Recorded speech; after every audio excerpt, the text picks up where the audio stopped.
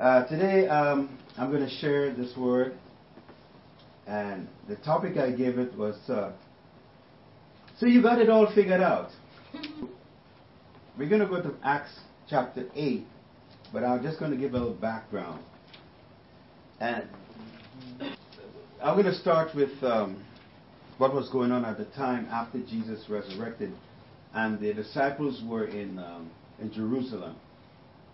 So I'm going to start giving a little background where in Acts chapter 7 it's talking about how the apostles, they were so busy doing a lot of things and some people's needs weren't being met. And some of the believers began to get critical because, hey, these people are not being taken care of. So what they did, they got some, I think it was 7, but they got some men to help out. And Stephen was one of those men. But what amazed me about just reading, Stephen was one of the helpers. But Stephen was walking, performing miracles. He wasn't one of the apostles. He was just a helper. And he was performing miracles, filled with the Holy Ghost, performing miracles. I'm like, oh my God. I'm like, oh my God, Lord, what is wrong with me? All right? But that's another message. But what I wanted to talk about is when Stephen he was set up, there was false accusations made against him. And he was before the council, the Jewish council now. And the witnesses were there saying how he was blaspheming against God. And they asked Stephen a question, and Stephen didn't answer the question. He just started giving them the history. The history of when they were in what God's promise to Abraham, and he brought it up to when they crucified Christ. But they couldn't take the truth. I mean, he's speaking about what they had done, and they couldn't take it. But what was interesting about that is the person I'm going to talk a little bit about is Saul. What was interesting about that? Saul was a young man. But he was there consenting when they put Stephen out of the city to stone him, because they couldn't stone him in the city. They had to stone him outside the city. And he was there consenting to Stephen's death. So he was already radicalized, if you want to call it like that. Because these are zealots. Zealots, and I give you a definition for those who know what a zealot is. A zealot is a person who is fanatical and uncompromising in pursuit of their religious, political, or other ideas. He was young and already radicalized. Let's go to Acts chapter 8. I'm just going to read a couple verses here. But then I really want to spend a little time in Acts chapter 9. Acts chapter 8 verse 1, and we're going to read verse 3. Are you there? Yes. Now Saul was consenting to his death. At that time, a great persecution arose against the church, which was at Jerusalem. And they were all scattered throughout the regions of Judea, Samaria, except the apostles. So we know why that happened. The student of Bible, you know why that had to happen. Let's go to verse 3. As for Saul, he made havoc of the church, entering every house and dragging off men and women, committing them to prison. So he had authority to do that. He didn't just go doing that of his own will. He and his gang, or whoever he had with him, that was his mission. His mission was to wipe out this new religion, this heresy. Because he thought he was pursuing heretics. Those are persons believing in or practicing religious heresy. He believed these people were heretics. His mission was to drive out this new religion from Jerusalem. It is against everything they know and believe. So he made havoc of the church, entering every house, dragging men and women out, committing them to prison. So he had authority to do that. So if you go to chapter 9, Let's start reading from verse 1. Then Paul, still breathing threats and murder against the disciples of the Lord, went to the high priest and asked letters from him to the synagogues of Damascus, so that if he found any who were on the way, whether men or women, he might bring them bound to Jerusalem. He wasn't happy with dealing with just Jerusalem. He wanted to go to Damascus with authority to just drive these people, just grab men, women, anyone practicing this new religion, bind them, bring them to Jerusalem to imprison them. He was determined to wipe these people out. And as he journeyed, he came near Damascus, and suddenly a light shone around him from heaven. So you look at Saul. In his mind, he's got it figured out what he has to do. This is my mission in life. This goes against everything I know and believe. My mission in life is to wipe these people out. You can see it. He gave it his whole heart. Everything in him. He applied to driving this religion out. He applied to imprisoning men, women. He had it figured out. This is my mission in life. But as he journeyed, verse 3 in chapter 9. As he journeyed, he came near Damascus. He was approaching Damascus, and suddenly a light shone around him from heaven. Suddenly. Then he fell to the ground and heard a voice saying to him. He didn't see anything. All he saw was a light, and he heard, Saul, Saul, why are you persecuting me? And he said, who are you, Lord? Then the Lord said, I am Jesus, whom you are persecuting. It is hard for you to kick against the goads. So he, trembling and astonished, said, Lord, what do you want me to do? Then the Lord said to him, arise and go into the city, and you will be told what you must do. Now, what amazed me about this is a hardcore believer in whatever it is he believes. Yeah, he's a hardcore. He's like he's a terrorist. Yeah. Hardcore. Yeah. And all it took was this light and this voice. Mm-hmm. And he said, why are you persecuting? What amazed me is when he said, who are you, Lord? He said, I'm Jesus.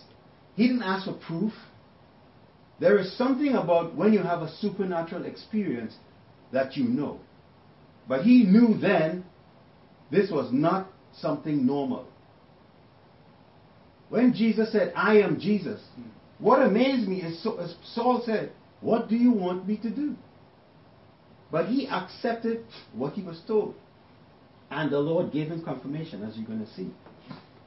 So he, trembling and astonished, said, Lord, what do you want me to do? Then the Lord said to him, arise, go into the city, and you will be told what you must do. And the men who journeyed with him, this is the gang, his co-workers, the people who are going with him to round up people and arrest them. They journeyed with him, stood speechless. And what was amazing, hearing a voice, but seeing no one. They heard, but they didn't see anyone. Same like Saul heard, but he didn't see. So they heard. So they know something supernatural is happening. So they experienced what he experienced. Then Saul arose from the ground, and when his eyes were opened, he saw no one. But they led him by the hand and brought him to Damascus. And he was 3 days without sight, and neither ate nor drank. He saw no one because he was blind. And he didn't eat or drink. I thought that was amazing too. Why? Why did he eat or why did he drink? Do you ever remember when there's something so pressing going on in your life that you just lose all appetite? Now verse 10. And now there was a certain disciple at Damascus named Ananias. And to him the Lord said in a vision, Ananias. And he said, here I am, Lord. So the Lord said to him, Arise, go to the street named Straight. Inquire at the house of Judas for one called Saul of Tarsus. For behold, he is praying. And in a vision he has seen a man named Ananias coming in and putting his hand on him so that he might receive his sight. Well, this is amazing. The Lord is telling Ananias what he has to do. And he's telling Ananias that the guy he's going to see is expecting you. And he's seeing this, you laying your hands on him so that he receive his sight. Then Ananias, verse 13, Ananias said, Lord, I have heard from many about this man, how much harm he has done to your saints in Jerusalem. This guy's a terrorist. This guy's crazy. He's a zealot. And he has authority from the chief priest to bind all who call on your name. So Saul had a reputation already. But the Lord said to him, and I love the way the Lord responded, Go, for he is a chosen vessel of mine to bear my name before Gentiles, kings, and the children of Israel. And I will show him how many things he must suffer for my name's sake. Amazingly, how God always answers. He never answers the question. And the Lord said, Go. Go do what I tell you to do. He's a chosen vessel of mine to bear his name before Gentiles, kings, children. He said, For I will show him how many things he must suffer for my name's sake. Verse 17, And Ananias went his way, entered the house, laying his hands on him, he said, and this amazed me, Brother Saul. He didn't say terrorist Saul. He didn't say zealot Saul. Because he has to pray in line with what the Lord said. He can't pray contrary to what God said. He said, Brother Saul, the Lord Jesus, who appeared to you. How did he know that? The Lord revealed it to him in the vision. The Lord Jesus, who appeared to you on the road as you came, has sent me that you may receive your sight and be filled with the Holy Spirit. So that is Saul's confirmation. He never spoke to Ananias. But he knew, Ananias knew and confirmed to him what you are experiencing is real. Not that Saul didn't believe it. Saul believed it.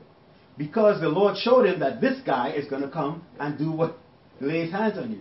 So this confirms, not only to Saul, but also to Ananias, that what the Lord said is true. Immediately, verse 18, there fell from his eyes something like scales, and he received his sight at once, and he arose and was baptized. What was amazing about this as I read it, as I said, the title, so you got it all figured out. Saul, he had his plan, and it takes me back to what it says in Proverbs 16:9.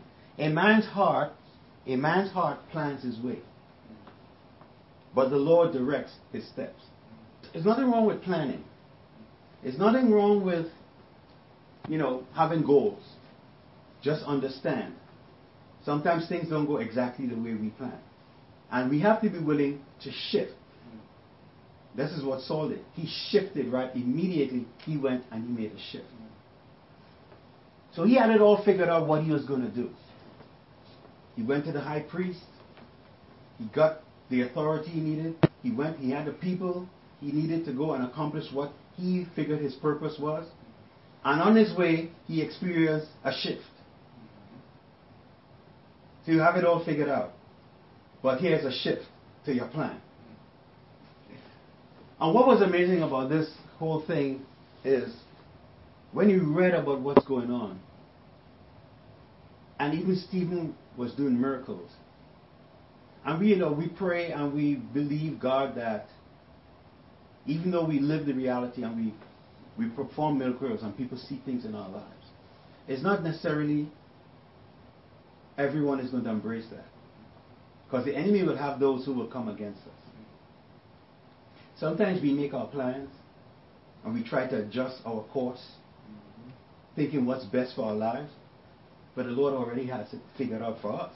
We just have to be willing to shift when He brings the shift and not to be resistant. Make all the plans we want. Things may not go the way we like, but we have to be willing to shift when the Lord shifts us. Because if you're not, so reading this, but this is what, you see, the Bible says we walk by faith and not by sight. We have to be purpose in our heart to choose to obey. We have to choose to be at peace. We have to choose to trust. And one of the hardest things is when you're going through it, you go through your emotions, take you all through different types of gyrations. And sometimes it's hard to hear what the Holy Spirit wants to say. So sometimes you just have to back away. And I kind of, basically, when I say back away, surrender to what's going on. Because ultimately, you have no control over it. And you have to just let God have His way. So, you all think you got everything all figured out. So they say, that's why when I read this, a man's heart plans his way, but the Lord directs his steps. Sometimes what we plan is not God's plan, His will for our lives.